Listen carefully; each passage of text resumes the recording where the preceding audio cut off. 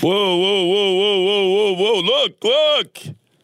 It's Mick. I lost the button off my child. It's Mick Jagger. He's 79 years old. I guess the Queen is going to have a celebration for him at Buckingham Palace. Look at this cadaver in formaldehyde. My God. He's like a wrinkled up old prune.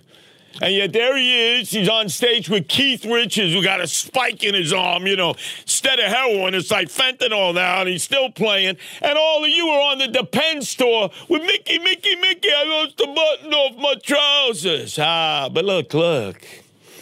First, let's look at his personal life. How many wives has he had? I think 4, maybe more. He's competing with me. But he had Jamie Hall, right? The big, gorgeous Texas model.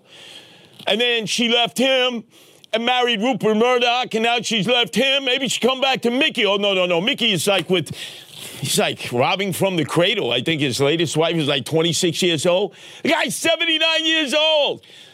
He probably, when he has that urge to merge, he's swallowing Viagra, Cialis, Levitra, and probably taking a shot in his 3-piece set. But anyway, everybody loves Mick Jagger. I hate him. I loathe him. I despise him and Keith Richards. And I'll tell you why. It isn't for what he's done of late. It's what he did back at Altamont. In the aftermath of Woodstock, Peace, Love, and Happiness, 1969, 500,000 strong, up the New York State Thruway to Bethel. 3 days of frolicking, rolling in the mud, the rain, dropping LSD. Nobody injured, nobody hurt. And what did Mick Jagger and the Rolling Stones do? They said, we should have gone to Woodstock. Hey, you decided not to go. The Who went, Sly and the Family Stone, Mountain went. So many great groups went. You decided not to go. So you decided, we made a mistake. We should have been there. Okay, you made a mistake. Crosby, Stills, Nash and Young, right? Yeah, they made a mistake. You didn't miss it like Joni Mitchell, who couldn't get there. But you decided you're going to have your own Peace, Love, and Happiness rock concert to compete with Woodstock out there at Altamont at the empty racetrack in Northern California. And in addition to you were going to have Jerry Garcia, and the Grateful Dead, Jefferson Airplane, Great Slick. Hey, sounded like, okay, you were going to compete West Coast versus East Coast. You know how the rappers, West Coast rappers versus East Coast, no shootouts here, right? And then all of a sudden, what did Mick Jagger do to cut costs? They said, hey, Mick, you better get some high-profile security. Could be problems. He said, don't worry about it.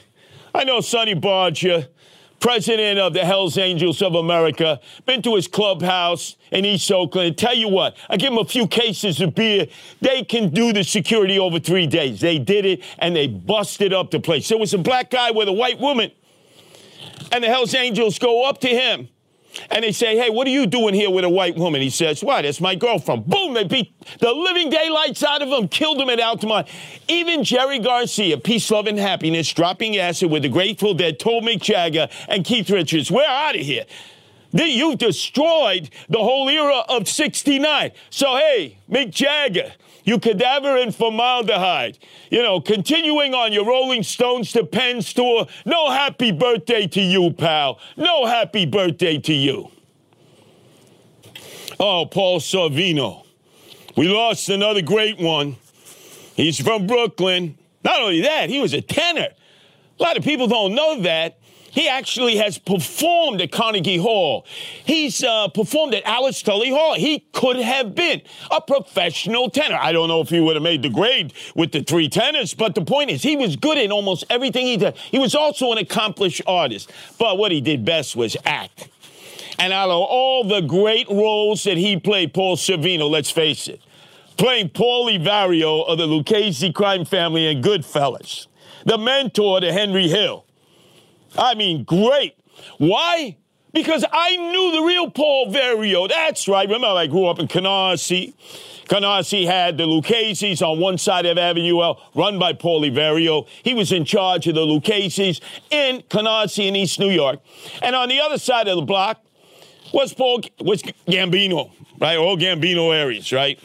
So I got to know all these degenerates, all of these knuckle draggers, these supreme cousins. And one guy I got to know fairly well was Paulie Vario, the very character that Paul Sorvino played, mentor to Henry Hill in Goodfellas.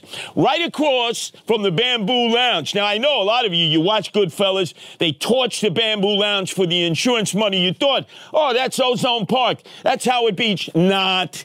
That's Canarsie Avenue M and Rockaway Parkway. And I remember the day it got torched. We walked over there, me and my Supreme Cuisine cousins, Lenny Beans Bianchino, and Joey G, the Cheats from Howard Beach. Across the street, on the second floor, was a meeting hall.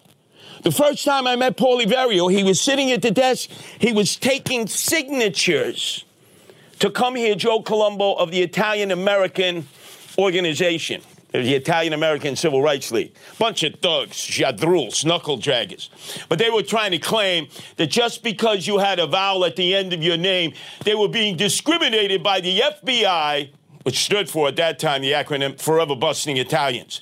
The place was packed with mostly Italian, but some Jews. Paulie Vario there was the gatekeeper. Joe Colombo of the Colombo crime family came in and claimed there was no such thing as organized crime. Now, I'm a little kid, right? I'm like, you guys are crazy. And then somebody said to Paulie Vario, hey, who let this guy in? And so Paulie Vario and the Lucchese guys kicked my ass right down the stairs, told me never to show my face again. See, that was the real Paulie Vario.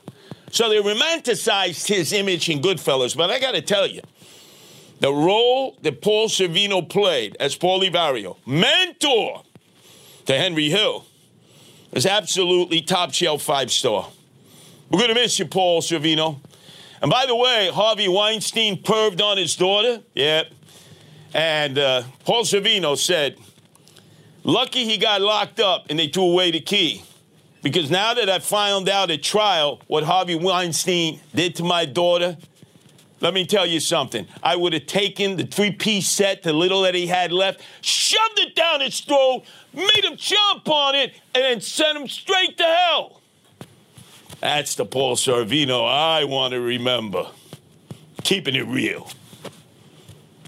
Oh, Yolanda Vega, Puerto Riqueño. Oh, for all those years on Channel 11, Channel 5, every night, New York State Lottery. You know, all those ping pong balls would come up with, hoping the numbers would. Yolanda Vega, did I ever tell you the story about Yolanda Vega? Oh, yeah. We were at the 2nd Avenue Fair. People back to back. Everybody was signing their pictures. And you had a lot of trendoids and freakazoids there. The line went around the block for Yolanda Vega because everybody wanted her picture. They wanted her signature because they said, it'll bring me good luck when I play the New York State Lottery. Well, guess what? That's Pikertown. $830 million in the Megamillion jackpot. And we have a resident expert here. His name is Singh. He's part of the family of WABC. He's done the numbers, the analytics. I saw him doing the formula. Singh, please share with our audience, which route should they take in the waning moments before the next drawing to be a winner of 830, the Megamillion jackpot? Help us here, Singh. Gotta play to win, man. You gotta play to win. Yeah. I could have got that from the commercial. What's the success? What's the formula? Come on. The formula to win? Yeah, the numerology.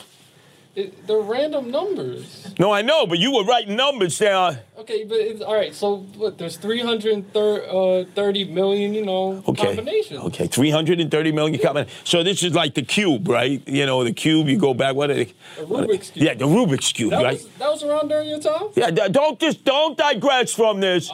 We want to know. You had the formula to win. You shared it with everybody here at WABC. The formula to win is random numbers. Don't sit on it like a hen guarding her eggs here. You must reveal the winning formula for all of our degenerate gamblers. I mean, our watchers and our listeners at WABC who want to win 830 million. By the way, if he gives you the formula, you got to promise to give him $1 million of that, right? Is that worth $1 million? Sure. Okay, so tell them right now, what do they do to win this 830 million jackpot? You got Zelle. You could just Zelle me, honestly. What? You could Zelle me, yeah. What the hell does that mean? You can send me the money. What do you mean, send you the money? Send me the money if they want to win. Well, and then what are you going to do with the money? Probably like buy another lawnmower or something, you know. Man, buy another lawnmower. Look at this guy out. You see how selfish he is. He's only... He shared this formula with all of his brothers and sisters here at WABC. These are people who watch us. These are people who listen to us. Without them, there is no WABC. Come on. They're part of our extended family. Share, because I'm taking notes here. Taking notes. I got a lot of child support to pay. That's There's Anthony, there's Carter, there's Hunter. Okay. Your problem. Well, wait, man, I need help. Come on, how do I win this? What numbers do I play? If you sell me $100 right now, I got you. That's what homeless people say in the Port Authority and over there in Penn Station. Hey, you could, or Vimo. A homeless man with Zelle. They say to me, yeah, you can Vimo. Oh, you upgraded. You upgraded as hell. I'm banned from Venmo, so you got to Zelle me. See, look at this. You see, I'm sorry, ladies and gentlemen. This guy turned out to be a real fugazi. You got a Chase? Damn right, man. You got a Chase? Can we get that? No, you ain't getting Jack Diddley squat. After your performance today, I allowed you to walk on the Curtis Slewa Walk of Fame. You were going to get a star there. You know what you are? You are Zing. Zing, I should call you Zing. Sing. You are on the Curtis Slewa Walk of Shame now. It's kind of your fault, but Times are bad for President Joe Biden. You know they're bad. First of all, his approval rating is down to 31%. He's going to crash below 30. Even Scranton, which he declares to be his hometown, which it's not, his approval rating has gone below 30. Let's face it, he put Scranton on the map. Below 30. So when all else fails, what do? You get seen with a dog. And he is a dog lover. There's no doubt about it. Both the President of the United States, Joe Biden, and Jill. You see him there with Commander. That's his newest German Shepherd. His old German Shepherd Chief passed into the year after. He recently had a brand new puppy German Shepherd. You remember he was in the shower stall. You remember he came out of the shower stall. He was, snapping towels at the young baby German Shepherd, and the baby German Shepherd grabbed the towel and pulled them down. And remember Papa Chulo, Joe Biden, our president. He broke his ankle, or at least he dislocated. Remember? He loves dogs. So I'm figuring this. His staff is saying to themselves, what the hell? What kind of lifeline can we throw him now? We can't even find Democrats who want him to continue as president, never mind run another 4 years. The Washington Post, that's right, Jeff Bezos said, that's it. Don't run, Joe. Don't run. The DNC is looking for other candidates. In fact, pretty boy Gus Newsom is auditioning now. He's from Central Casting. A disaster as a governor of California. But they'd rather have anybody but Joe Biden. Not maybe anybody. Let's face it. There's Giggles, his vice president, Harris, who called him a racist during the campaign, and then she was given dispensation and she was given forgiveness. She giggles too much. In the middle of a crisis, she's like,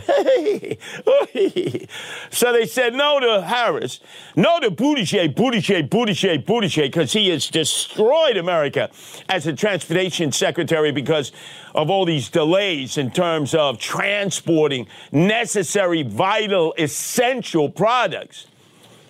So they figure one last time, one last try. We're going to present to America a man and his dog.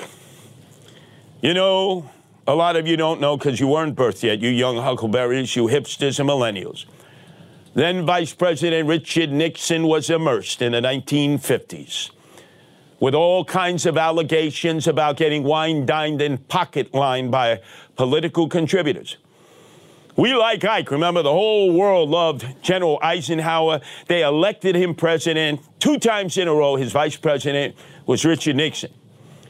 And Richard Nixon had one last chance to remain vice president because he was falling el rapido in the popular opinion polls, just like Papa Chulo, Joe Biden.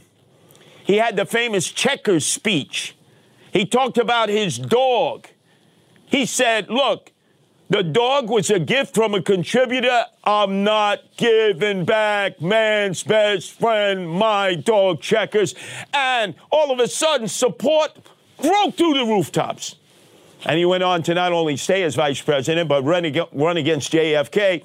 Barely lost. Many people say JFK stole the election. I believe that in Crook County. His daddy did, with the organized crime. Then he went on to run for governor in '62. Richard Nixon lost and said, you won't have me to kick around any longer in California or anywhere else. Then came back, resurrected, to be the Republican presidential candidate in '68 and beat Hubert Humphrey and, at that time, Governor George Wallace. So you see, when all else fails, get your dog out. And Commander has got to save the legacy, the presidency of President Joe Biden. They didn't even have a picture of him and his wife, Jill. She's not standing by her man anymore. But his dog, Commander, is. And just remember, who's the best friend that man has ever had? Not his wife, not his kids, not his business partners, not you. But a man's best friend is his dog. And President Joe Biden is milking that for every moment of PR he can get now.